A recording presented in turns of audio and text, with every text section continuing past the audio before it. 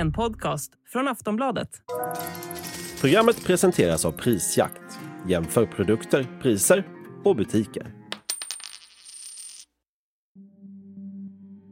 I dagarna så släpps en av Sveriges mest ökända brottslingar, Tony Olsson, ut ur fängelset. Vi ska börja med nyheten alltså att 2 poliser i eftermiddags sköts ihjäl under en rånarjakt i Malexander.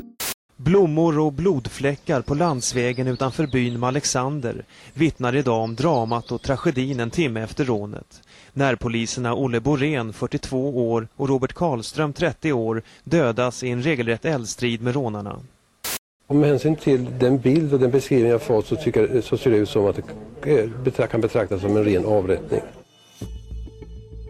Ja, den där dagen i slutet på maj 1999 skakade om hela Sverige.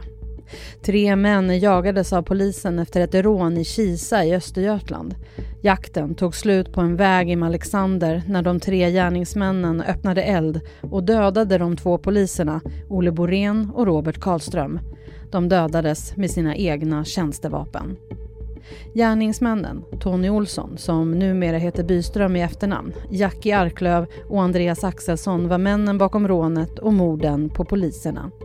Efter några intensiva dagars jakt så kunde männen till slut gripas. De dömdes senare alla 3 till livstids fängelse för bland annat mord.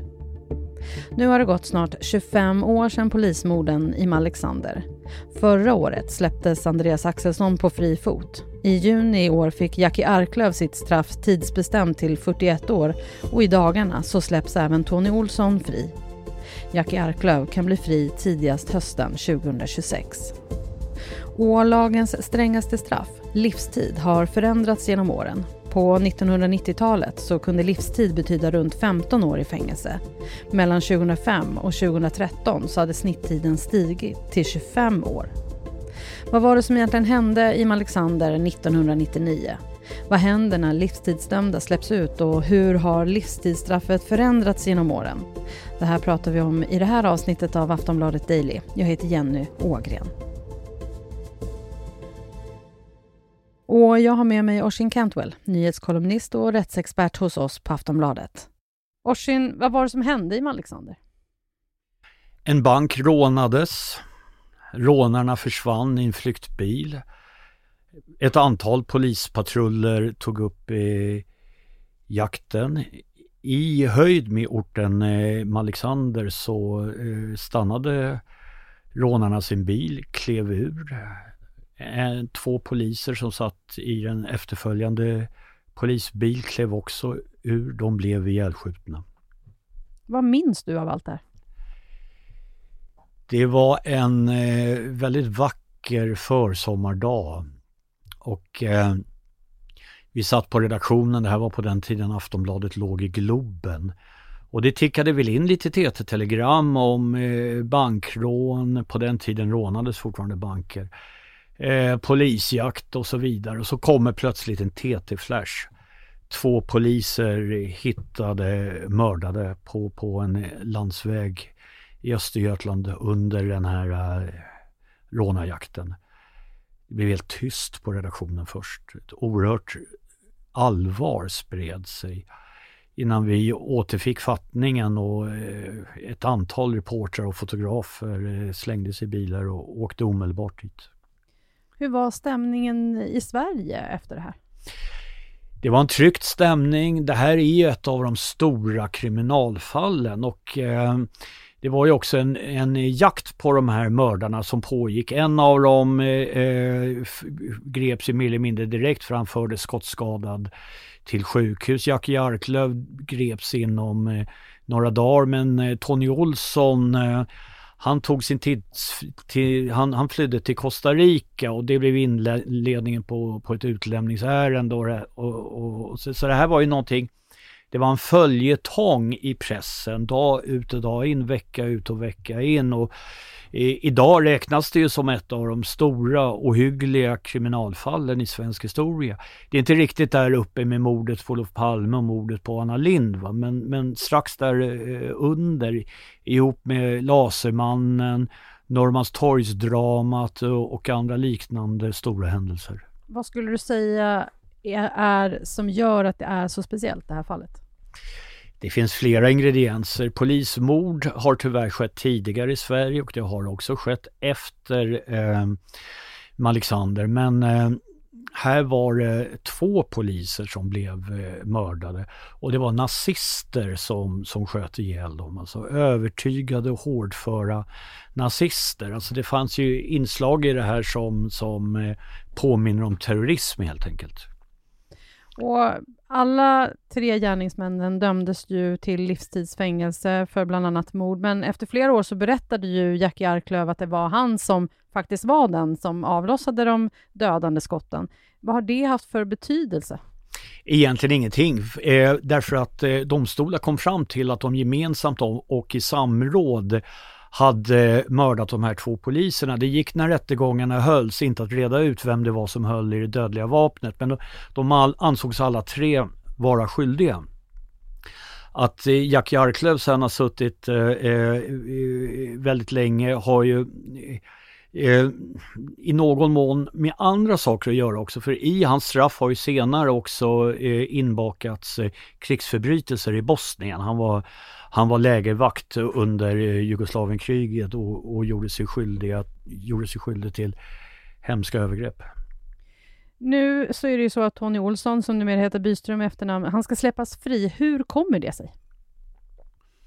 Det är ju Örebro tingsrätt som är den instans som i första hand ska avgöra de här ärendena. När ska ett livstidsstraff tidsbestämmas? Och det har att göra med framförallt 2 saker. Dels har han suttit väldigt länge, väldigt många år. Dels anses risken för återfall i brottslighet efter så här många år vara låg. Mm. Och kan du berätta lite mer om honom? Hur har hans tid i fängelset varit? Det började inte särskilt bra, han var väldigt stökig, det finns en uppmärksammad rymning, han var för all del snart infångad igen, men det var misskötsel, det var skriftliga varningar, de bytte anstalt, han flyttades hit och dit, men med tiden tycks han ha mognat och lugnat ner sig och de senaste åren har han varit skötsam. Vi ska prata mer med Oisîn Cantwell. Vi är strax tillbaka.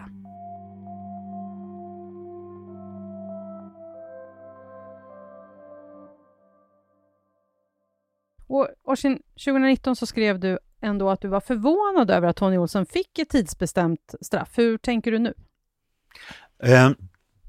Om jag ska börja med att förklara min förvåning då, så handlar det om att de 2 andra kumpanerna från Malexander, de hade då något år tidigare varit uppe i rätten och inte fått sina straff tidsbestämda. Så det kändes som att domstolen ansåg att tiden inte var mogen för att straffet omvandlades. Dessutom så ser vi en utveckling i Sverige där livstidsstraffen tenderar att innebära fler och fler inlåsningsår.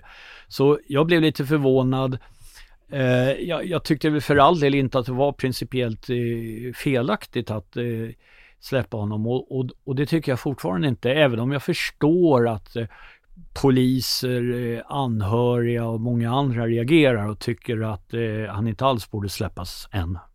Andreas Axelsson släpptes fri förra året och nu är det alltså Tony Olssons tur. Jackie Arklöv kan bli fri tidigast 2026. Vad innebär det att de släpps fria? Ja, alltså de är ju, ska man komma ihåg, alltså för det första innebär det att deras straff har omvandlats till tidsbestämda straff. Och det är liksom på över 30 år. Sen är ju det så pass många år så att de släpps ju då efter 2/3 av det tidsbestämda straffet och de släpps bara villkorligt, vilket ju ställer krav på skötsamhet. Annars så kan de ju om de gör sig skyldiga till grövre saker åka in igen för att avtjäna återstoden av det straffet och samtidigt få då ett straff för det nya brottet de har begått. Så man kan säga att det är någon slags frihet med restriktioner, anmälning hos frivården och så vidare och så vidare. På det sättet som de mördade poliserna, det kallades ju för en ren och skär avrättning. Är det rätt att de släpps fria? Ja, det där kan man ha olika uppfattningar om.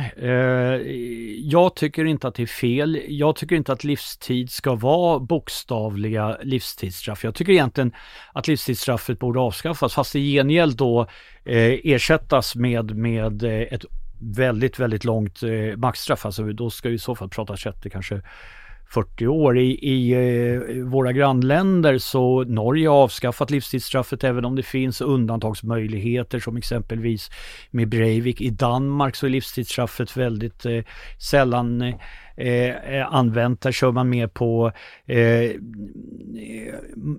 maxstraff. Så jag har inga problem med att de nu efter väldigt många år släpps. Men jag kan förstå, som jag sa nyss, att det finns en opinion som inte håller med mig. Och sen är det så här, Oisîn, du följer ju många rättsfall, du skriver mycket om domar. Hur har livstidsstraffet förändrats genom åren, tycker du? Ja, och det här är inte bara jag som tycker, utan det här är ju liksom klarlagt att det är så. För det första så döms livstidsstraff ut oftare. Det har att göra dels med ändrad lagstiftning, dels att domstolar har tagit intryck av utvecklingen i samhället och dömer hårdare. Men det är inte bara så att livstidsstraffen döms ut oftare, utan det är också så att inlåsningstiden, det vill säga antalet år som en person hålls inlåst, blir längre och längre. En gång i tiden, för inte allt för många årtionden sedan, så betydde ett livstidsstraff i regel kanske 16 års fängelse. Nu är vi uppe på i genomsnitt 25 års fängelse. Och de grövsta fallen, som exempelvis Malexander, där kan vi prata om strafftider på över 30 år. Och skälet till att exempelvis Malexander anses vara så pass grovt är ju dels att det var fler än ett mord, det var 2 mord, men också mord på poliser är ju också ett mord eller ett angrepp på staten, ett angrepp på hela samhället, och det är ju naturligtvis försvårande. Tror du att vi kommer få se en förändring i det här framöver, om hur långa straffen faktiskt blir? Ja, alltså lagstiftning nyligen har ju lett till att livstid ska vara mer eller mindre normalstraffet för mord. Så vi kommer nog se ännu fler livstidsstraff, och vi kommer ju också se längre och längre inlåsningstider, och vi har ju också den här situationen med de här gängmorden som ju också kommer leda till långa fängelsestraff. Hur brukar det gå för den här typen av fångar som har suttit livstidsdömda? Det brukar gå ganska bra i den bemärkelsen att återfall i grövre brottslighet bland frisläppta livstidsfångar faktiskt är ganska låg. Sen så kanske de inte brukar bli stöttepelare i samhället och ha tjusiga karriärer framför sig, men det är en annan sak. Tack för idag, Oisîn. Tack själv. Sist här Oisîn Cantwell, nyhetskolumnist och rättsexpert på Aftonbladet. Jag heter Jenny Ågren och du har lyssnat på Aftonbladet Daily, Sveriges största nyhetspodd. Vi kommer ut med nya avsnitt på vardagar, så följ oss gärna i Aftonbladets app eller i din poddspelare, så missar du inga avsnitt. Vi hörs snart igen. Hej då!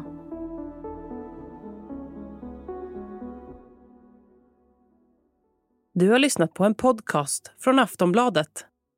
Ansvarig utgivare är Lena K. Samuelsson.